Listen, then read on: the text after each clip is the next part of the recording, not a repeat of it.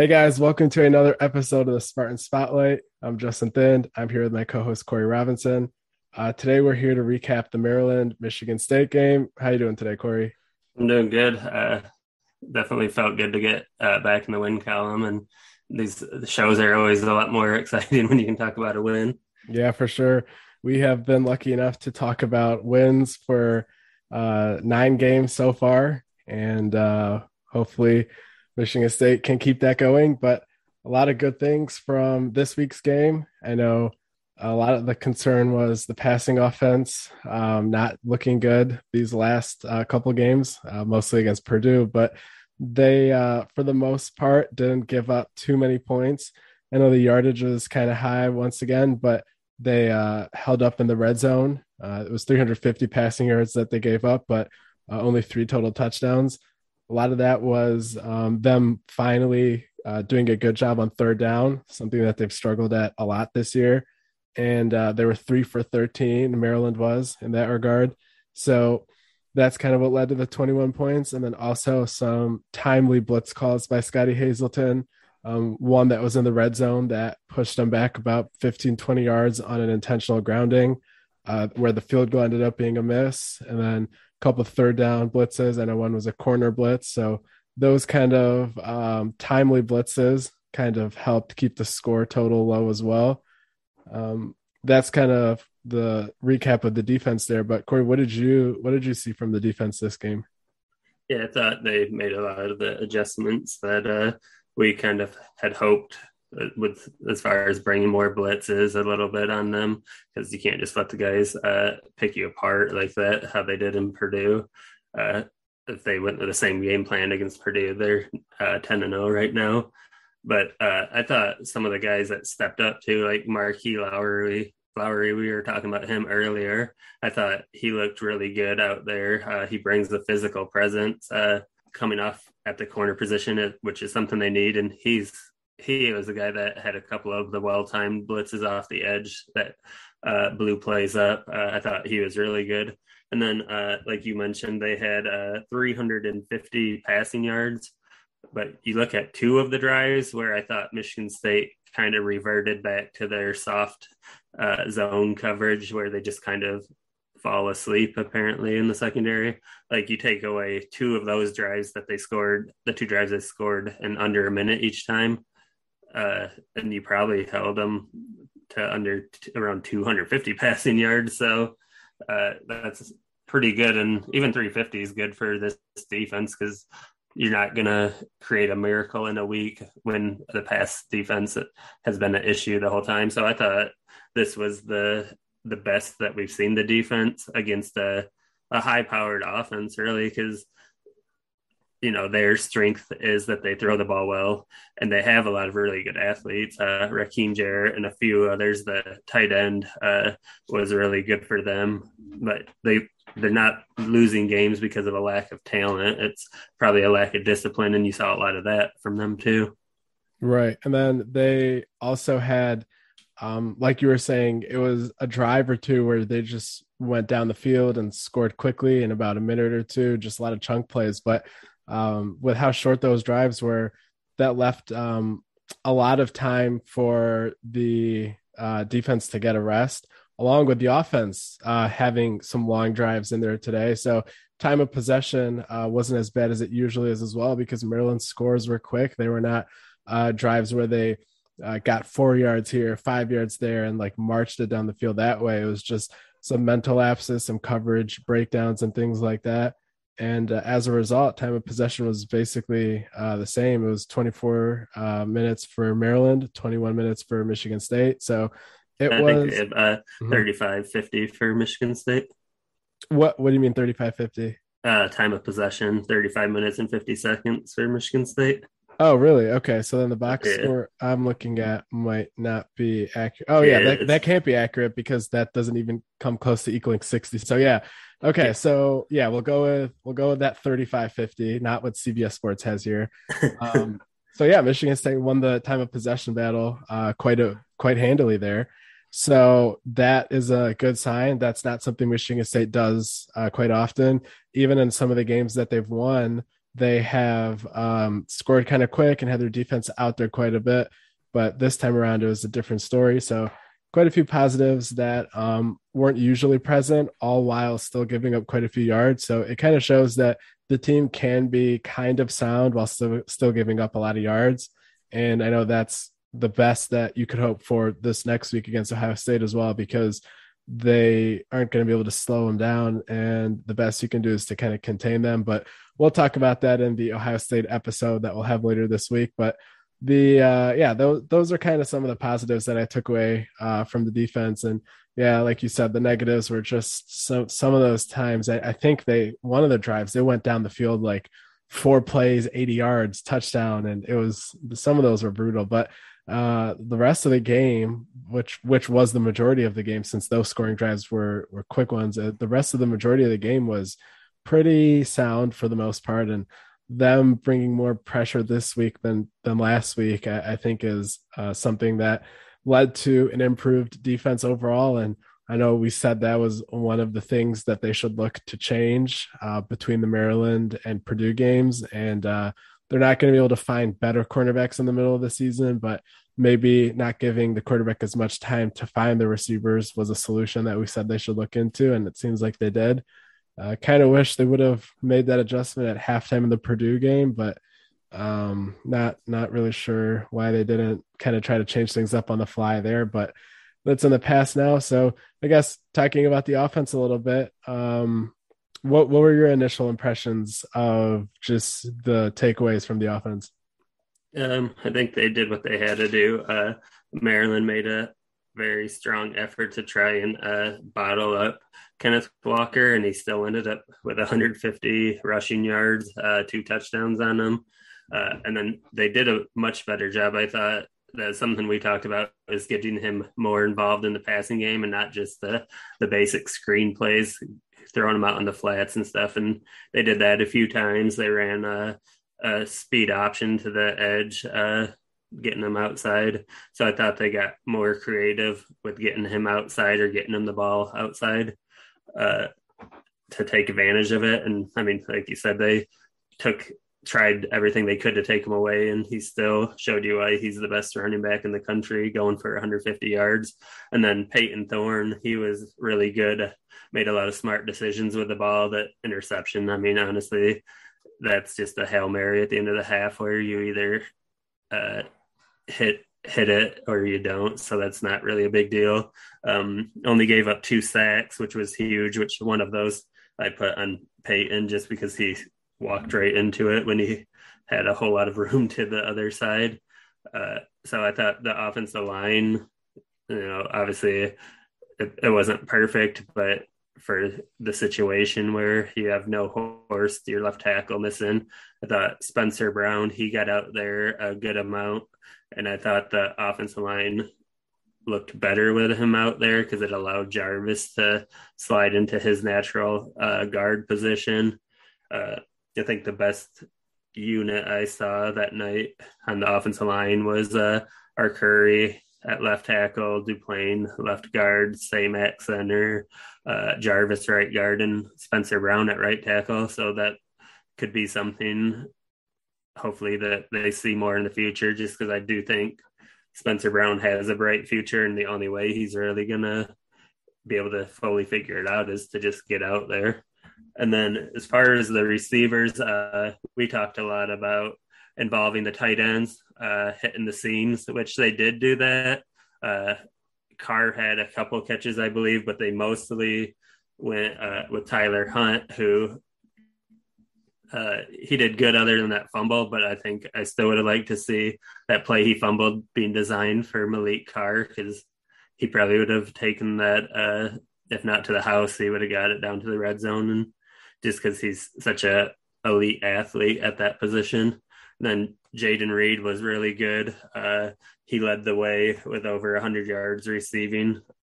I think Trey Mosley, he had 4 catches for 52 yards, but a lot of those catches were really big third down ones that moved the chains. And then, of course, obviously, Montorie Foster with the first touchdown of the game for 52 yards on the the flea flicker that Michigan State's had a ton of success with. So I thought it was a really good balanced attack, especially when you look at Maryland. Again, like I said, they have a lot of very good athletes on that team and a lot of guys that will play on Sunday.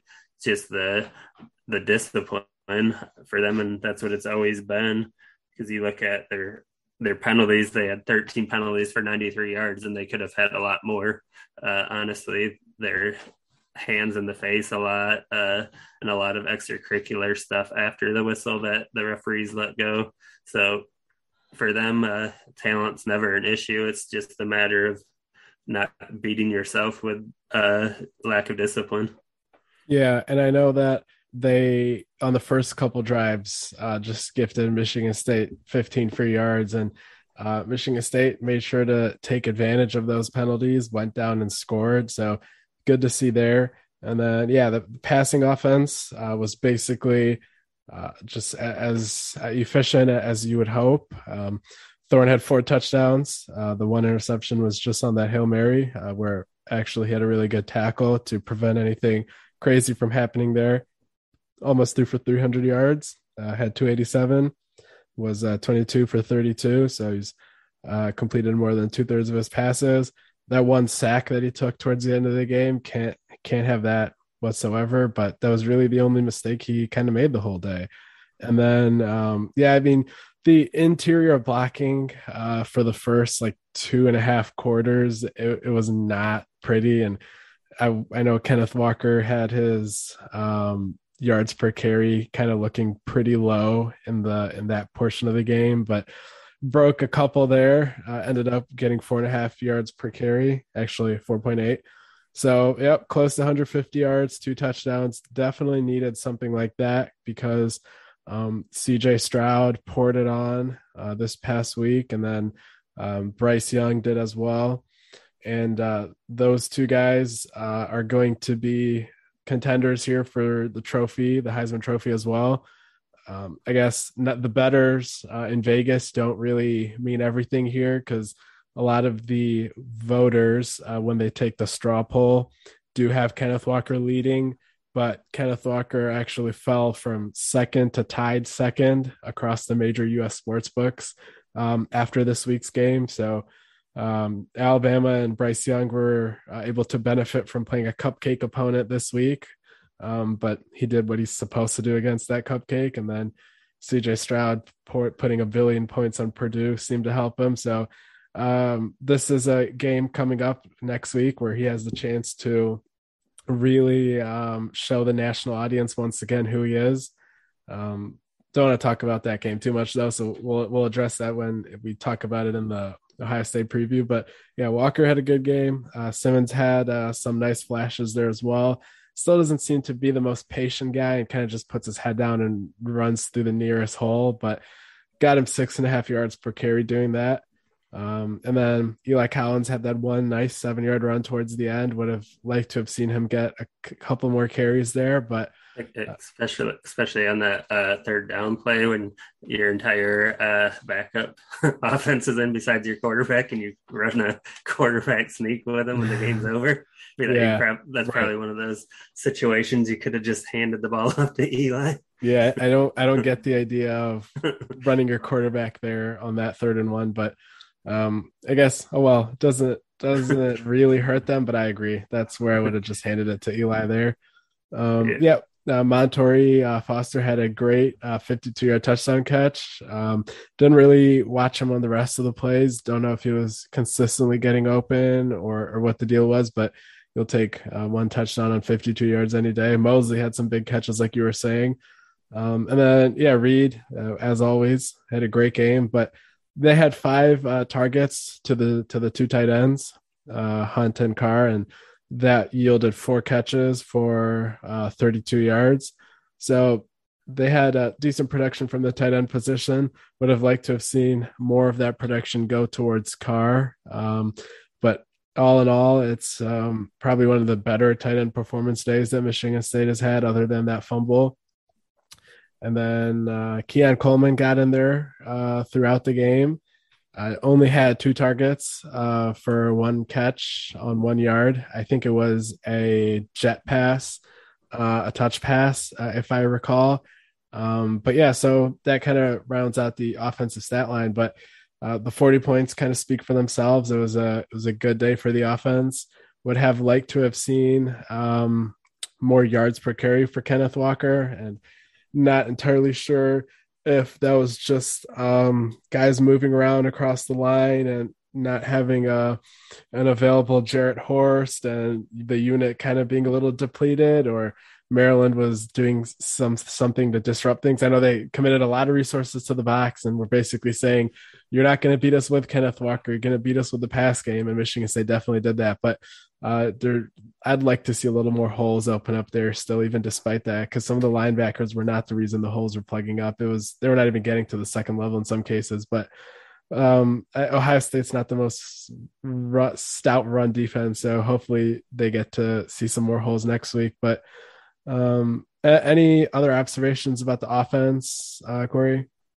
No, I think we pretty much covered it. But I think, I guess, Walker, he had one of his ankles wrapped pretty good too. So I think that was kind of bugging him a little bit. And then you saw him take that wrap off, and then he kind of closed strong after that too. So I think maybe that wrap was limiting some of his mobility and bend. So he just got rid of that. So he'll have to have a low key practice week this week and just kind of get healthy and get ready to carry the load and try and cement his Heisman candidacy even further.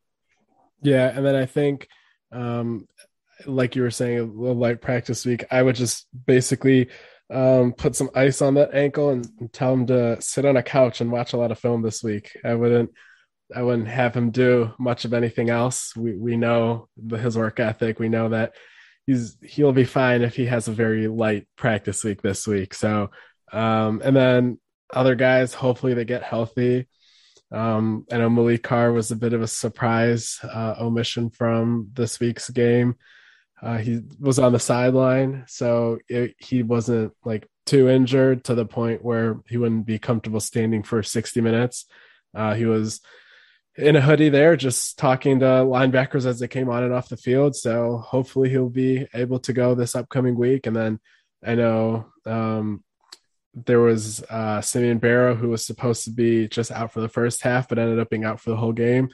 Not sure what the deal is there, but hopefully he's back soon as well. But other than that, the cornerbacks got a little healthy, other than Chuck Brantley, who seems like he's out for the year, as we talked about in the last week's episode.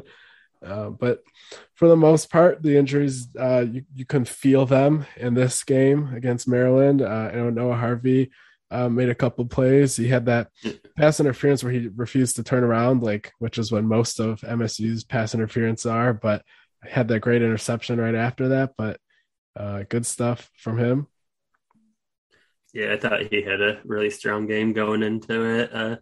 Kind of stepped up in the absence of Crouch, and there wasn't too many plays where you felt like he was a liability with a lack of speed there. So you give him some major props for stepping up when they needed him. But against Ohio State, you're definitely going to need Crouch out there to kind of match up athletically. Yeah, you need him against TreVeyon Henderson, or else a lot of these 10, 8-yard runs can become home runs, because even defenses that have tried to crowd the box and say CJ Stroud beat us, those defenses have even given up a home run or two. And even when they do that, Ohio State just kind of goes 4 wide, and then that raises other issues. But he'll need to be back this week, and it'll help Michigan State a lot. But and then left tackle Jarrett Horst still remains out, and like you said, Spencer Brown coming in and playing some right tackle and allowing Jarvis to go into right guard helped the overall efficiency. That's good to see, because I know with a lot of Michigan State's offensive line leaving next season, a guy like Spencer Brown might be needed to step in and become a starter. So that's promising to see him have a good game against a conference opponent here towards the end of the season. And hopefully that says some positive stuff about his trajectory here and how much he can contribute next year. But I know a lot of recruits that were here were excited to see the win for Michigan State. I know Marquez Taylor talked to you after the game, along with some others, but some good momentum here from this game as Michigan State kind of got right and are going to be going into this week's game with some confidence. And also Jalen Berger, who we talked about on Friday on the message board, he was here, Wisconsin running back in the portal right now. He was kind of a big storyline that we had to keep to ourselves until he kind of let the cat out of the bag. And then same with Kentucky commit 2022 four-star Alex Safari, defensive back from Ohio. He's a guy that I know we've talked about for a while that Michigan State's been working on getting him to visit, but it was Kentucky kind of on him a little bit to stay committed. So he came over here nonetheless. And anything you want to talk about those two recruitments, Corey? Yeah, Berger, I think that's one to definitely keep an eye on. Michigan State identified him pretty early. And then you look at the staff, you have Saeed and Saeed Khalif, and then Jensen Gebhardt on the recruiting staff, and took them from Wisconsin, so they know him very well. So they were able to really get the real background on what happened with the fallout there, and go through, exhaust every avenue to figure out what they have with him or potentially have with him. So they did that before they got him on campus, obviously, and then spend time with him on campus, being able to get to know him and kind of bring up those things because they're not shy about it. So he's definitely one to keep an eye on. And then Afari, I'll have an article on him soon, so I'll keep his kind of light just because I don't know when this will drop and thing.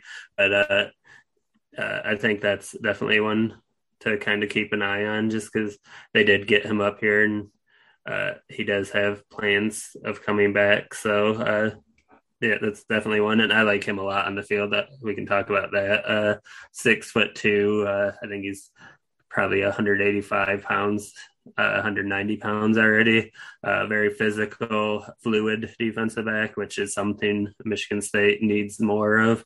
And I think they're getting that with a few of the guys that they currently have in 22, but that would be a huge addition, just like the Caleb Coley one would be whenever he decides. So yeah, I think that would be a strong close for them to land Afari after putting in all that work to try to make it happen. Do you what would Afari project into? What kind of spot in Michigan State's defense? I know he was a long, rangy 6'2".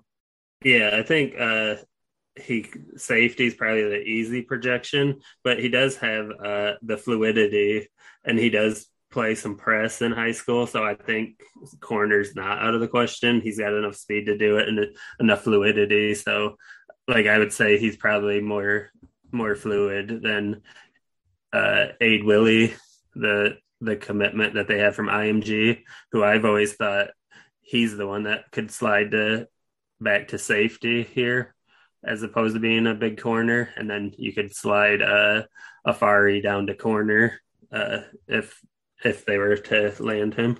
Yeah, so Michigan State kind of has quite a few flip targets here on the recruiting board going into the end of the season. Obviously, the Keontae Goodwin and Armani Winfield are two guys that have been on the board for a while. And then Zion Young, defensive end committed to West Virginia. And then now Alex Safari has been added to the mix. So they a lot of excitement that the recruiting department at Michigan State has been able to provide here going into the final month or so before National Signing Day.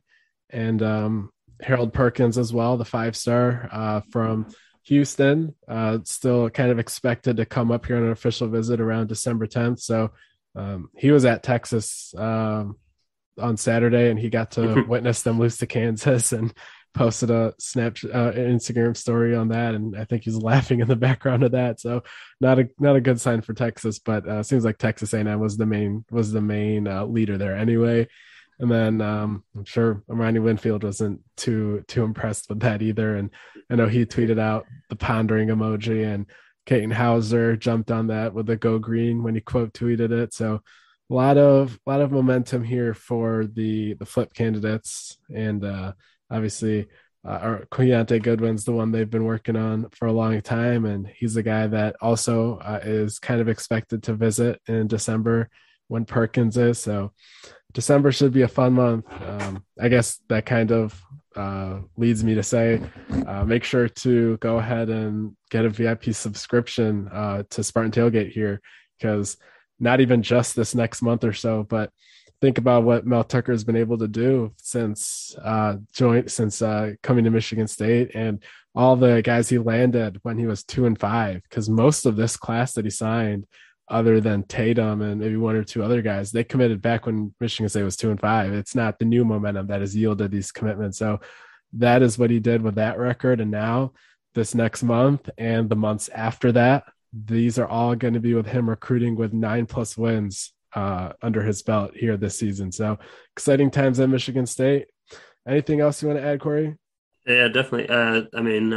Transfer portal season 2 coming up here soon. That's going to heat up in December here once some teams' seasons come to an end. So we know Mel Tucker loves to hit the portal up and fill immediate needs that they have. So you'll definitely get a lot of that coverage coming up soon as more names start to pop in there.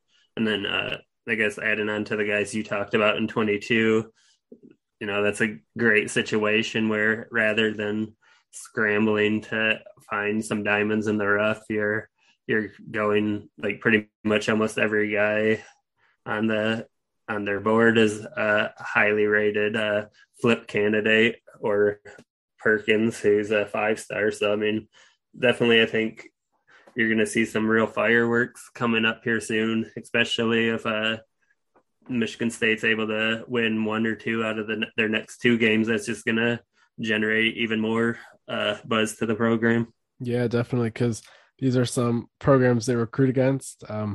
Penn State probably more so than Ohio State, but I guess as Michigan State starts to move up that ladder of who they're going to go after, these are both some programs that they'll be in some battles in. So if Mel can beat Ohio State or Penn State, then it'd be a huge boost to the momentum that they already have. So yeah, definitely you would want to go ahead and get a VIP subscription to Spartan Tailgate for that scenario. So that about does it for this episode. We'll be talking about the Ohio State game later this week. And thanks for listening, and we'll catch you guys next time.